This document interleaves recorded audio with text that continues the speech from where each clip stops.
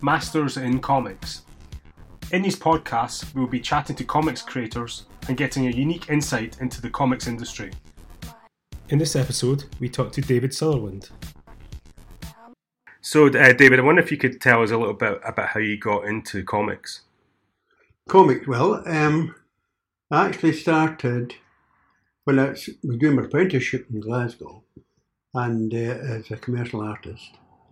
And I worked with an advertising agency. Mm-hmm. But in between times, they were doing work for cartooning around Dundee and Glasgow, and then Walt Disney stuff. We were doing that because the company I worked for did cinema posters, advertising for cinema and theatres and all that. So there was always a Walt Disney film on, and I was proud to do the jobs of copying all the little characters, Snow White and the Seven Dwarfs and all that sort of stuff. Mm-hmm. Loved it. But it was very limited, but I knew, I feel that's the way I'm going to go.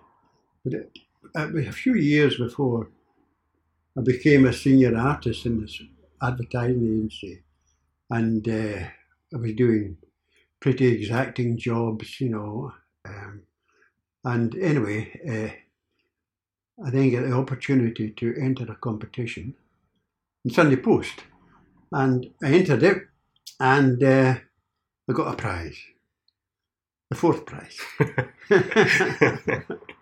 So they were telling me something. So the fourth prize, anyway, three of the editors liked my stuff, and they came down from Dundee to Glasgow and interviewed me down in Glasgow, and so they set me some scripts, just little temp things to get me going, nothing serious. Take your time. And so I was so keen, I was just about it finished as they walked out the door, I was so keen to get it done. And I completed them and sent them up to Dundee, and they said, we really like the way you're going, and you've been listening to us, which a lot of artists don't do. I don't know why I listen. Anyway, they said, you listened to us and you made points.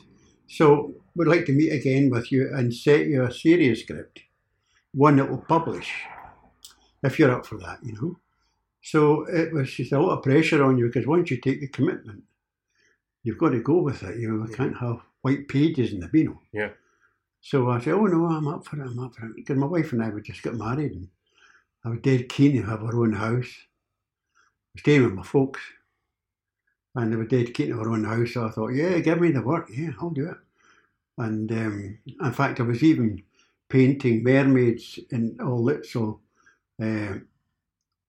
all around Glasgow, there was food restaurants and little chip shops, and I was painting on the walls, mermaids and underwater scenes to make extra money, So I was in there for it. So anyway, I produced this, and I started producing a comic, and Thompson's, the chap said, right, we want you to come to Dundee and be beside us, and we'll help you with the move, because my wife and I were going to buy a house, but this time I had got enough for a deposit, not like nowadays, £30,000, nothing like that, but it was relevant, and we could afford to buy our own house, and so they said, don't buy your house.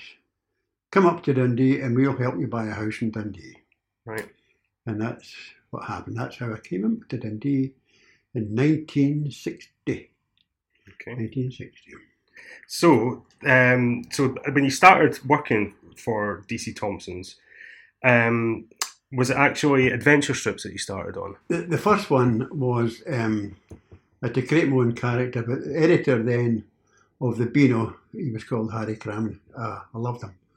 And he had come up with Danny and the Dolphin. And it was Danny had this pack of dolphins. And it was fighting the war. And in those particular days, it was very much vogue, and fighting against the Japanese. Mm. So these dolphins were a pack, and, they disturbed all the Japanese communications and their supply lines and all this, and Danny and his dolphins. So that was the first one, and that lasted, most picture stories lasted about 6 months. And then the editor found me another one, and it was Billy the Cat. Mm. And that was a wee boy who used to swing about over the rooftops and everything. And then that had gone at 6 months. And then the Great Flood of London. And the editor, he said, right, we'll have another sun coming out, and it will flood London, melt all the ice caps and all the whatever, and the water will flood London to 50 feet. And so the family, they were great into deep sea diving and snorkeling and all this. They were protecting the crown jewels and all the stuff from the thieves. So that was great fun too. The only thing was it was drawing all the buildings, because most of the buildings in London, you look at like that, but look up above and you see the ornate works above.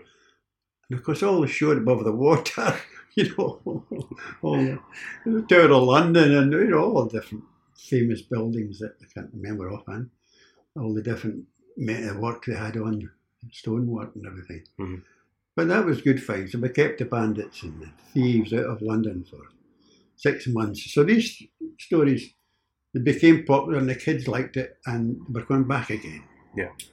But the format was they had a picture and then you had 6 lines of type.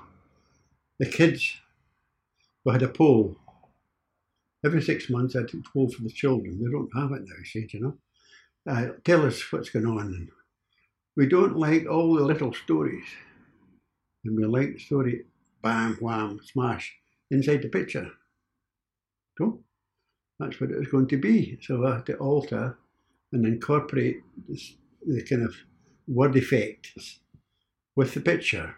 So we're always on the allow sequence. If it's going to be a smash, two trains smash into each other, you've got to allow for a smash, the word smash, and elaborate on that. So that changed the whole format of how you produced the picture stories. And so I did that for many years. And then what happened was I was doing a bit of cartooning for Thompson's in the annuals. And I quite enjoyed having already mentioned, Walt Disney when I was much younger. And the opportunity was still there. It was nagging away at the back of my brain. And they were doing some cartoon work for Thompson's. And then unfortunately, the first one, Dudley Watkins died. And he was doing Biff the Bear. Now, whilst before he died, had been ill, seriously ill. And the editor said, do you think you could handle Biff the Bear? Because it's still halfway between picture stories, and cartooning. Yeah, I'll do it. So I did it for 3-4 years, I think. But in between times, the Baxtendale, he left DC Thompson. He had another offer from the IPC. And so it was lucrative, and they wanted me to go with them on the comic. And I gave it a lot of serious thought. I kind of thought, I like Dundee best of all. I'm not going to London. I don't want to go to London. No matter what they offer me. So they offered me a lot more money. Yeah. Just didn't want to go to London. Yeah. I liked the life. I was golfing then, He was going fine. So I didn't go. And then I did the Bash Street Kids. So I had that. And then the next thing was poor David Law, who was a gentleman, really fantastic guy. He was seriously ill. It was terrible the way it was all going like that. And I was picking up the pieces. Of course, it wasn't just straightforward. There's other artists were wanting some of the pieces. And I didn't say, all right, well, they chose me. So then I got Dennis the Menace. Right. So I changed Nasher round to a kind of semi-Walt Disney Nasher and created Nipper with the one tooth. Yeah. So I have sketches upstairs. But the pencil drawings I did for Harry Karaman, we were sitting talking. Right. You know, the little sketches I did in bits of paper up the stairs still came across those. So you think that being local was a real bonus because you're able to go in when you needed to and meet with them, and meet and talk about the development of the characters, and but that must have been hugely important. Yeah, that was great. The chaps in the office were great fun. It lightened the load because being home, it's lonely life, you know. If the pressure was on, they would sometimes see me sit here till midnight, 1 o'clock in the morning. They wanted this particular job rushed through. And everybody's away in their bed, snoring their heads off. And I'm working away. But the point was, when I went into the office, the staff, there would probably be about 8, and they wrote their own scripts. They didn't buy in scripts. It was all written in the office. And we discussed the script. He said, I've got this idea for you, Dave. What do you think? Oh, and we'd bandy it around. And I thought, that sounds great. So they would sit and kind of thumb it out a bit, and say, right, that's your script. Or if they had enough time, to get the girls to typewrite it. But I got to know the guys, and they're just like brothers to me. Yeah. I think that's hugely important, isn't it? That there was a community there. I liked that, and of course, if you were wandering off a line, which things do go wrong occasionally, and what you see is humour there going, hey, you think that's funny? Change it. The editor, yeah. But it was lucky. It didn't happen too often. Yeah. So all these people you worked with, there must have been huge influences in the building. What about out with? What was your influences out? Was there anything outside comics, or was it mostly comics people you were influenced by? Well, it was all Thompsons, Yeah. But the Dandy and the Beano, they had this rivalry between them, And the Dandy editor, he would say, well, when you come to do stuff for us, David? And I said, well, I'll what is it? I could do some stuff. I didn't know. I couldn't say no. So it was a picture story about submarines, So I'd done the first 2 pages of the pencils, and Harry Crammy, the editor, says, I hear you've done pencils for the Dandy. Am I not giving you enough work? Have you got spare time? So I thought, I'm in trouble. So he says, you'll just go along there and you'll tell the editor of the Dandy, sorry, but you're not doing any work for him. And that's how it was until Harry Crammon retired after. Him and I worked together 25 years. And he influenced my life because having come from commercial art, it's a big difference. It's a new world altogether. And the pressure on yourself, being able to cope with given dates and come up with a reasonably finished job in those dates took a bit of doing. So you weren't always making a lot of money if you weren't going very well. You just stuck with it, head down, get on until you feel, a bit better about the job. So yeah, I mean that must have been a huge jump when you went into the picture strips and then the comic strips. I mean that was a huge change in comics. I mean, so you were there at the start of that process because all comics or magazines went through that transition. Yeah. So when you were in that time and in that, did you feel like that was a big change when you saw that happen? I just felt how lucky I was, I knew when the kids wanted, they didn't want to read too much. So that was, from that point of view, there were about 6 lines of type underneath the picture stories. And they were that lazy, they didn't want to read it. They wanted everything to be instant, in their face, an explosion, right, boom, bang, let's have it. And that was how it operated. So they changed the face of the comic, the kids themselves. Yeah. And Thompsons were very much into this.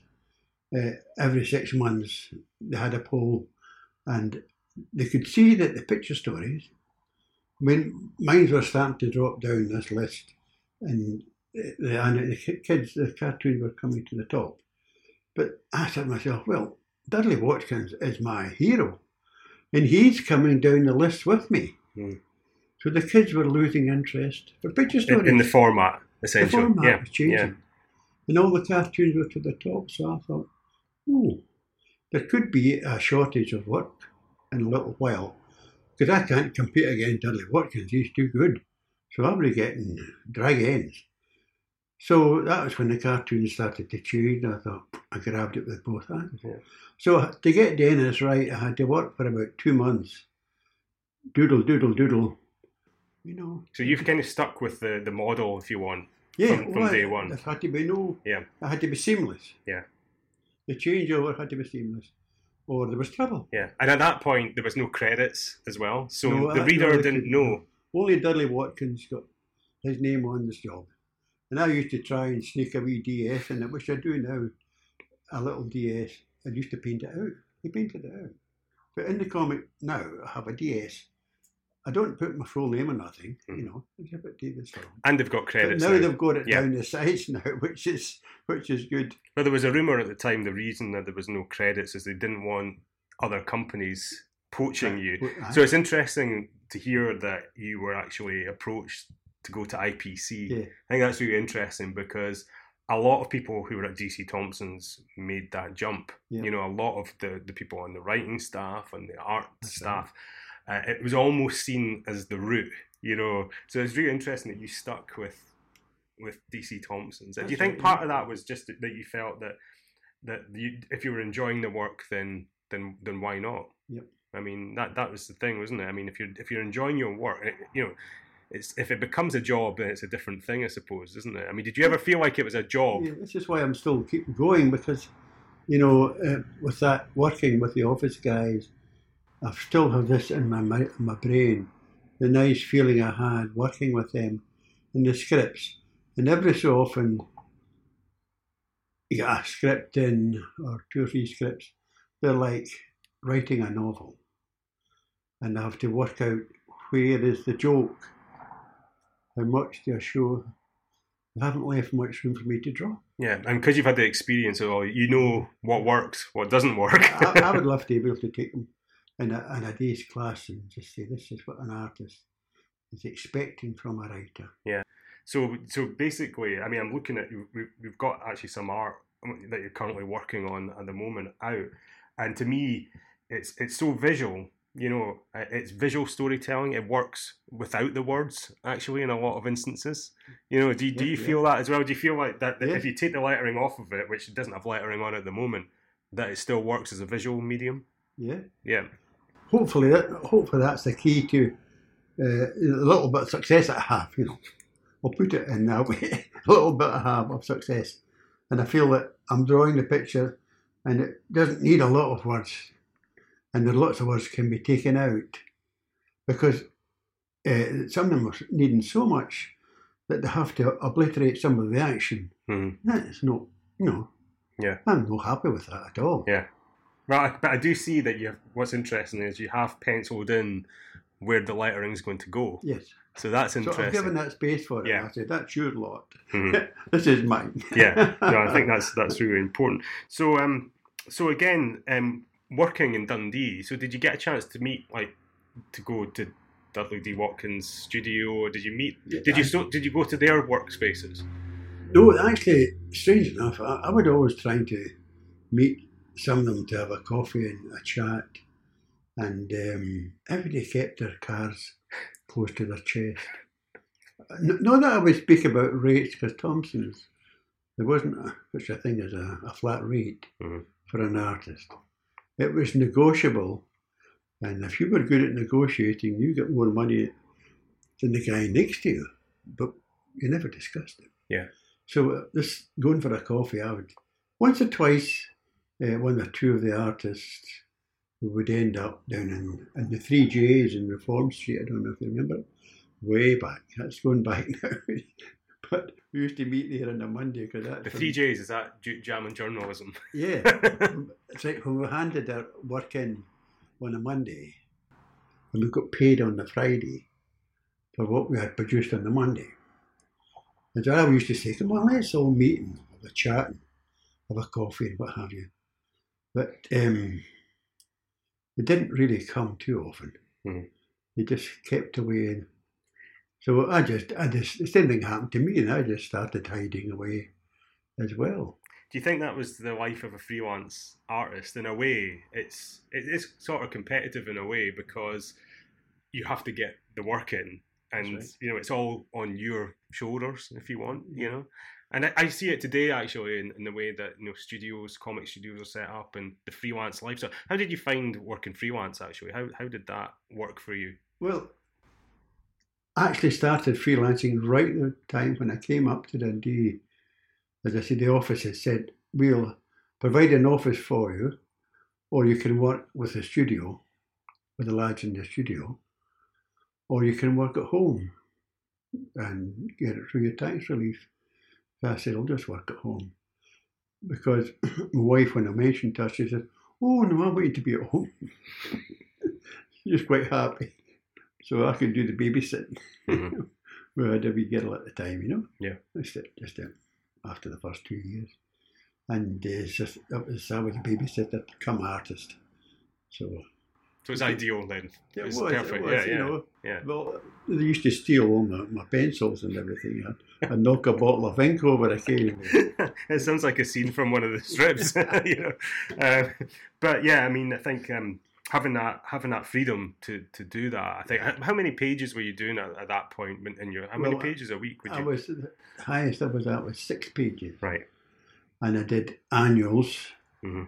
summer specials, Christmas magazines, merchandising. Yeah. As well. So you've done thousands and thousands of pages. Yeah. And all the T-shirts and pajamas and pillowcases and bedspreads and all the different things you could think of. Yeah. That was associated with Dennis. It was big time then because I did a few television programs for various BBC and STV about Dennis. So it was very popular at that time. Yeah. And so we just kept. They say, oh yes, David will be available. The mouth used to go so dry. It wouldn't start. Your mouth wouldn't start working. You're so dry, But you were comfortable with producing work quite quickly. Oh yes, I take it. Yeah. I was very happy. I mean, I wouldn't change my whole life for anything. Mm-hmm. And I'm 84 now. And I wouldn't change it. I never thought I'd last this long, right now. I must tell you the honest truth. But you must enjoy it to keep doing it. Now there's my heart specialist. He said, I don't know how you manage to live that long. But I think it's important to if it's something you love doing and it's like something that you enjoy doing, then why not? Yeah. If you can still do it, then why not? What else would I do? I mean, I don't have the energy to do the garden. I get someone in to do the garden. And I don't have that kind of energy anymore. I don't play golf anymore. I don't have the energy. But I can sit in my chair and my left hand keeps working away.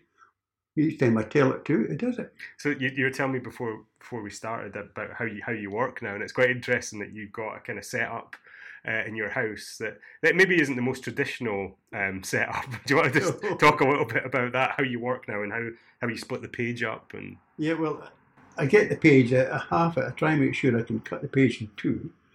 And because I have this chair and I have a tray, it's more or less a tea tray I work from, and I just have a half page that fits it lovely, and I draw away and I watch the telly. My wife's sitting over there, she watches her programmes. I'm now an expert on Coronation Street, which I never even knew existed. So I'm pretty good at it. But yeah, and you don't find that distracting at all? You can no. Just sit and... No, it doesn't. No, a bomb could fall and I would say, what was that? The other night the lighting was on, Wow, I thought it was coming in the door. And I just did, look at that, terrible. I drew another few lights. Just keep going. So at this point, it must almost be by osmosis. You must have done it so often. I mean, how do you react when you get a script in? What's the first thing you do? Do you go straight onto the page with that, or do you do any? I do pencil. I do a pencil. Yeah. I read it over and decide which of the squares needs a big picture, which is just two heads talking. Mm-hmm. Another one will be them squirting, water at each other. So I decided that requires a little bit more space for the picture, So I then determine the size of it. And this is interesting actually, this panel here that you're talking about where the characters are squirting the teacher, and what you've done with the outline is you've made it a kind of water splurgy shape as well. Yeah, try and use the shape of the panel. Same with this one here. There's another panel on the page it's a where kind of sequence. So you're kind of breaking up the paneling, the format as well as you go. But you're not planning it out before you go onto the final page and on a little sketch. You're just going straight in, drawing it in pencil, and then inking it. Yeah, well that's it. I lay it all out. Yeah. And I have quite a rough pencil, and then I outline the box when I decide that's going to be a splash. So make it a watery feel about it. If there's a little bit of action, I kind of shake the box a bit, when something has happened. Yeah. This one here has an extra because they really are being naughty to each other, So this is quite a different type of a box that I've used. Yeah, and there's a lot going on in this panel in particular, and I think that's what I find really interesting about your work is how you deal with multiple characters in a scene, if you want. And yet your eye still flows through the page. Are you conscious of that when you're drawing it, how the eye goes through the page? I just try to get the action going as uninhibited as I possibly can without interfering with, this is happening here. So I decided that this sequence of the ball hitting their heads, so that's that little scene. And this one has to cut across teacher and they splash each other. They're fighting. So these are little boxes of the whole scene. So this is what I do here is try and get, it's like a ballet, I'm working out where they're all, and I try to get a big figure so they squirt that across, it kind of ties the whole picture together. If he was squirting here and here, and teacher was here in his own, I don't think it would feel the same as them squirting past teacher, and because compositionally, that's actually quite complex, what you're showing me there. But you make it look very, very easy. To me anyway, you do. Yeah. But when you describe your process, and suddenly it becomes. Yeah, well, I have another one. The last square, which is a lot bigger. Anyway, it's quite a big square, and it's going to be a repetition of this, but it's inside. So they're all outside. This is happening outside. And the teacher sends them one by one after being naughty back into school, get into class. And all of a sudden, at the end of the day, he's got all the class inside the classroom. So he's naughty in the classroom. So the whole scene changes from the original outside action to the last square will be them all fighting and playing football and everything, but inside the classroom. So what is it that drew you to this strip initially? Was it they approached you and you just felt an affinity with it, with this Bash Street Kids? Yes. Why? When the chap left Baxendale, when he left to go down to the IPC, the editor, he was sort of saying, "Now, I'll need to find someone. He's left us a bit in the lurch, and we'll need to find someone to fill his boots for a wee while, although it'll be difficult." But so there were about 3 or 4 of us who were given artwork to do. So it wasn't, you had to fight for it. Yeah. And 2 or 3 of the artists, they got offshoots of the Bash Street Kids, like the Bash Street Kids pups and things like that. So they were doing that. But I was given the main game, of the Bash Street Kids. So I was pleased about that. And this chap, there was one day, this careless talk in this coffee shop that I was trying to go meet different artists. And I was saying to this artist, sometimes I find the Bash Street Kids is a bit of a strain, having to put a lot of work in for sometimes not a great deal of returns, blabbed away. Next thing was he had gone to the editor and he said, "Dave Sullivan's not keen on doing the Bash Street Kids anymore. Could I get it?" So I got a phone call come up here. What's this? And the editor had a cram with his big bushy eyebrows. And when he was mad, he used to pull, you'd almost imagine he's pulling the hair out of his eyebrows. And when I went in the office, I could see almost a pile of hair. As I went in, don't you want to buy seat, kid? I didn't know what to say. I really knew I'd put my foot in it. Mm. So I managed to claw my way out. So that chap and I are friends no more. But again, it does come back to that competitive nature, and it actually astounds me. Actually, I've heard it a few times now. The rivalry between the Beano and the Dandy, and and it wasn't artificial. People used to think it was an artificial thing. In the comics, even they'd make fun of it. And amongst the artists themselves, you want to have a decent wage, and you needed so many pages to make a decent wage.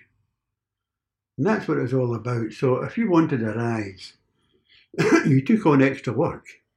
So let's say you planned a nice holiday for your family. Mm-hmm. And if you got a job that lasted 6 months, so you would try and get that job added to your existing work. And that takes your kids on holiday. So it was a battle for life, It doesn't seem that way, but when I'm talking about it just now, I thought, you're right, When I used to take the kids away, and I had them over in Spain when it wasn't the big thing to do. There wasn't the package holidays or that. And I used to work like a little lad, getting this extra work put in and getting the extra pay at the end, and off we went. Yeah. Go home. Well, I mean, that's a life of a freelancer. So that's what they were all. Yeah. So this guy, he said, "Oh, here's a chance of me getting the bashing." And anyway. So you fought off the competition. Quite right. Boxing gloves at dawn. Quite right too. But it's interesting because you have been doing it for so long. To me, it still looks pretty fresh, to my eye, and it doesn't look any different actually to when I bought it as a kid, Yeah. So how do you keep it fresh from your point of view? That's a question that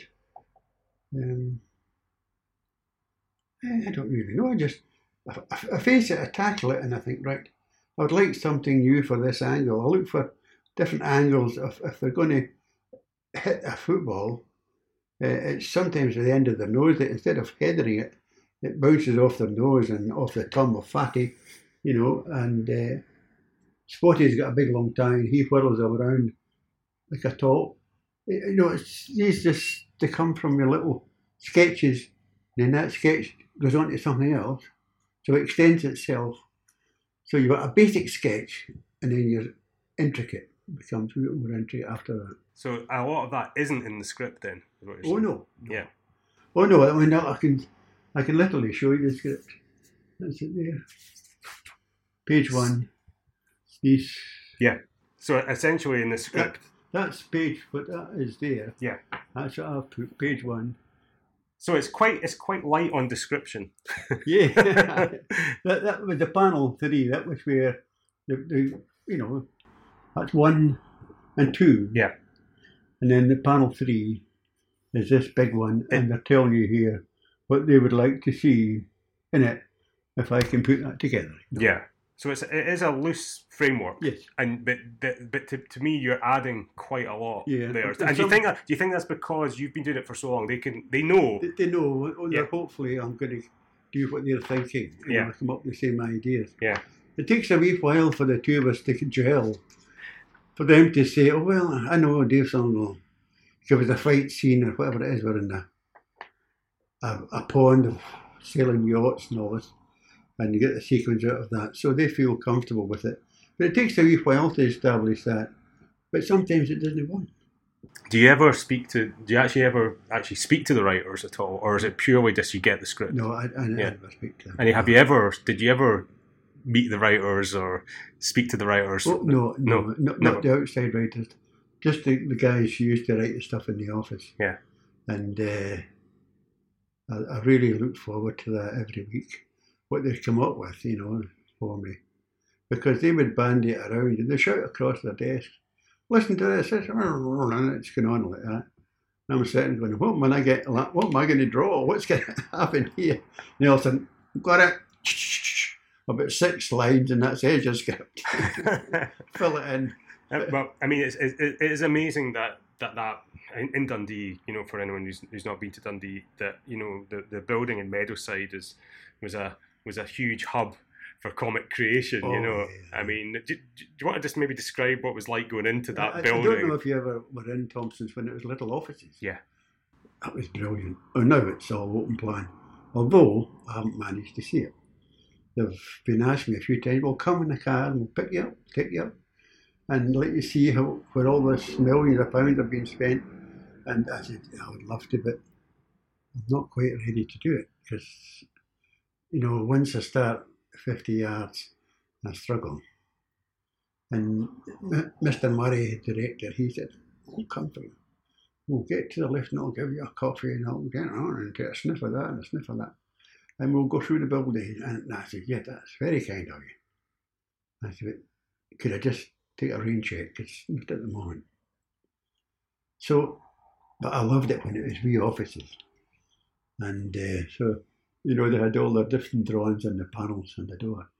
When you opened the door, you weren't quite sure how you were going to get met with a barrage of So they used to call it the Fun Factory, quite famously. I mean, it sounds like a great place to work. And I have been into the new building, I have to say, and they're trying to inject that back into the proceedings. They are trying to do that in the building. I mean, it's difficult because the office environment, if you want, has changed quite a bit. It's not the same, as it was. So there's been a lot of press around the Beano in the last few weeks, and I did see you were in a video that's in the McManus about that as well, which is great. But how do you think it's the only one that's really lasted? Because obviously there was lots of other humour comics. There was IPC had humour comics. They don't have any now. There's none. I don't know how. I mean, of course, Thompson's printed their own stuff. IPC didn't. They were printed outside. So whether that was anything to do with it, Thompson managed to keep the overheads tight, and they kept the overheads tight. But having that in-house, I think you're right. No, I think you're right. Having that in-house meant that they could run the presses. So obviously, locally in Dundee, they're not just a comics publisher, magazine publisher, newspaper publisher as well. So they would always have the presses running. Yeah. So I think there's an element of they could put jobs on to the press at the back end of other jobs, so they were constantly publishing. When you get a good script, I've got a bounce on my step. It's silly to say that, No, it comes back to story. The one I've got in today, it came in this morning, and I feel good about that one. It's not bouncy, but it's good. I can handle it right away. I've got it more or less written in my brain. Did you ever think about writing your own work? No. Did that not appeal to you, basically? No. I do. I remember writing Biffo the Bear and the artist that week. I went up and I said, how about a Biffo the Bear? He said, I forgot all about you, David. He said, write one yourself. I said, I never write things like that. Oh, come on. And it started off. And I'd bought a do-it-yourself book. What's that? You do with company. Was it Reader's Digest? Yeah. But that's a big book, And I bought that because I'm quite handy, man. I like to do things about the house.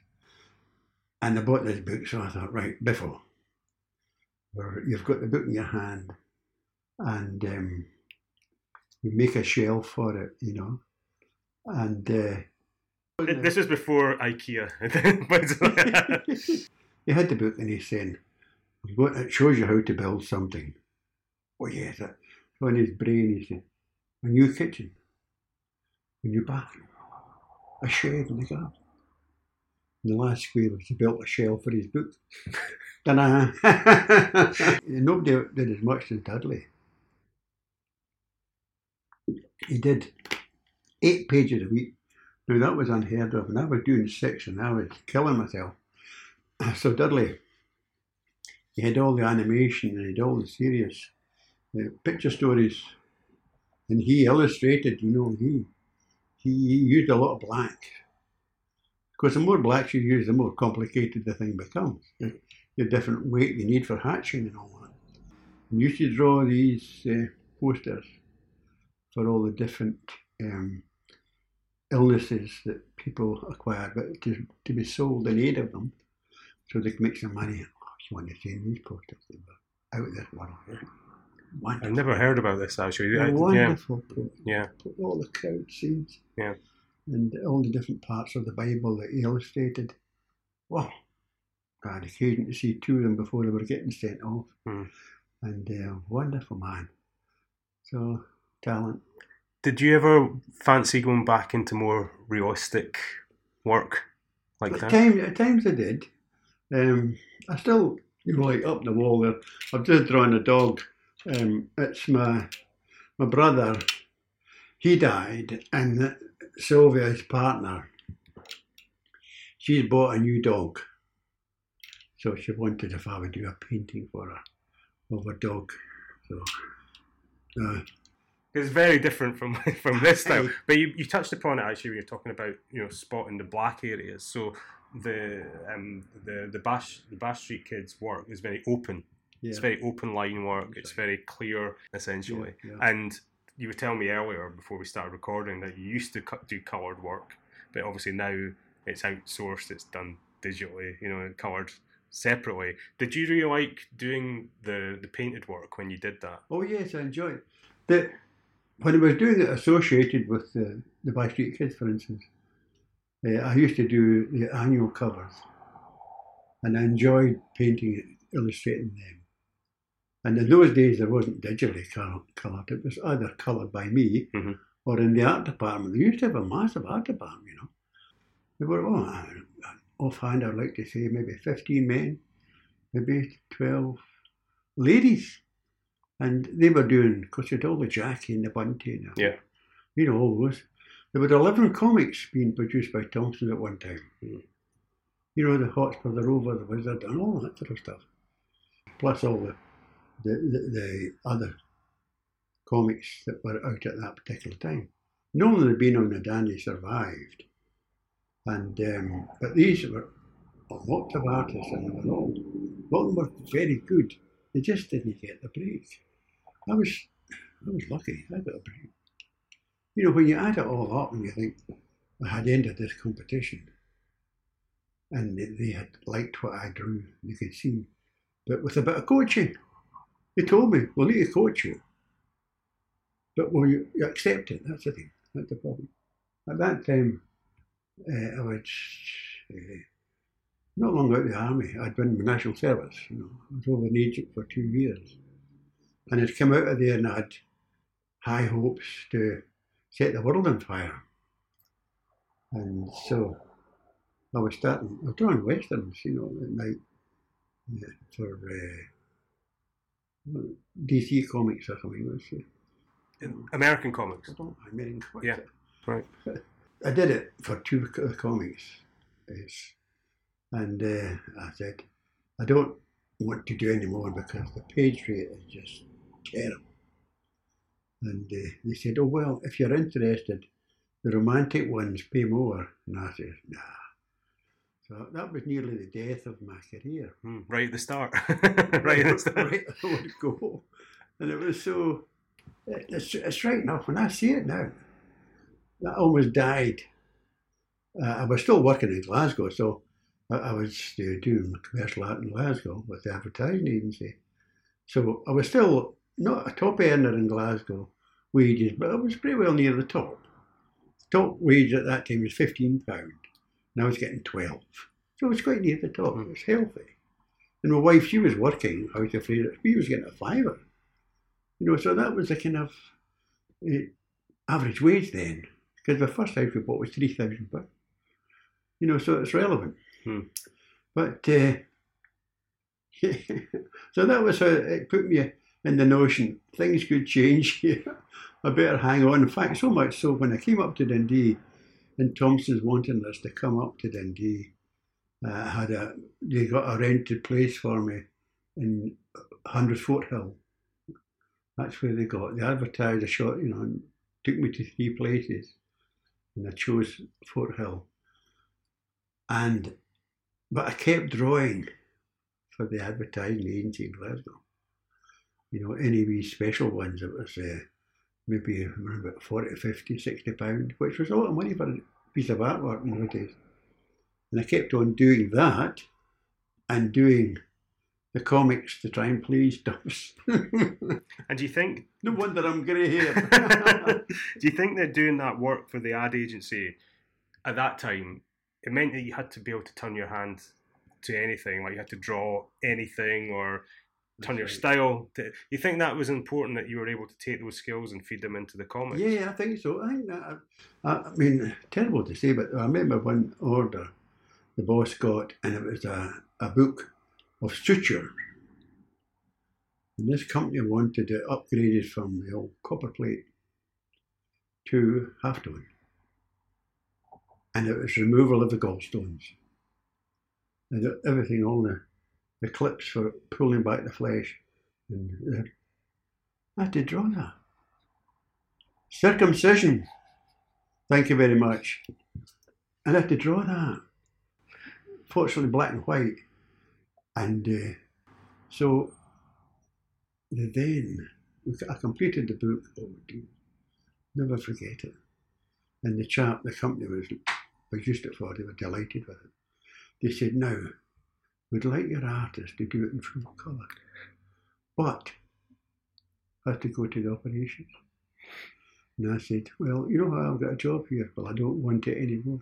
I'm walking out. I don't have a stomach for it, even when it's on telly. Of he's sitting going, oh, they're removing his ears. It is a world away from what you ended up doing. I'm very squeamish. So let's bring it right up to date, I suppose. So you're still drawing the Bath Street Kids after over 50 years 55, now. Yeah, 55, yeah, which is a huge achievement. Do you still feel a joy about doing it? Do you still want to keep doing it for as long as you can? Oh, yeah. Challenges there. Yeah. Each script is a challenge for me. I'm looking forward to reading it, like the one that's coming. I'm working on this and I've still a pace to go, but I'm reading the script that's come in to say, oh yeah, picture. You're one step ahead. I'm working it out. Yeah. Yeah. And how far ahead do you work? 7 weeks. 7 weeks. So great. No, I mean, it's amazing that you've sustained this job for so long. Yeah. I mean, I think it's almost unheard of, actually, to be working on the same strip for so long. I don't know, there might even be some sort of world record in there. I don't know. We need to check the facts on that, but there must be close, because I don't think I off the top of my head I can't think of anyone who's sustained work on the same strip for so long. Usually what would happen is you'd move on to something else, or but I feel that this has kept me sane, and it's challenged my brain. Okay, my bones are not working as well anymore, so that's happening, but the brain and my hand, touch wood, my hand, we're still working together as a group. What more could you ask for? Great. Thanks very much. That was great. Pleasure. Thanks. Pleasure.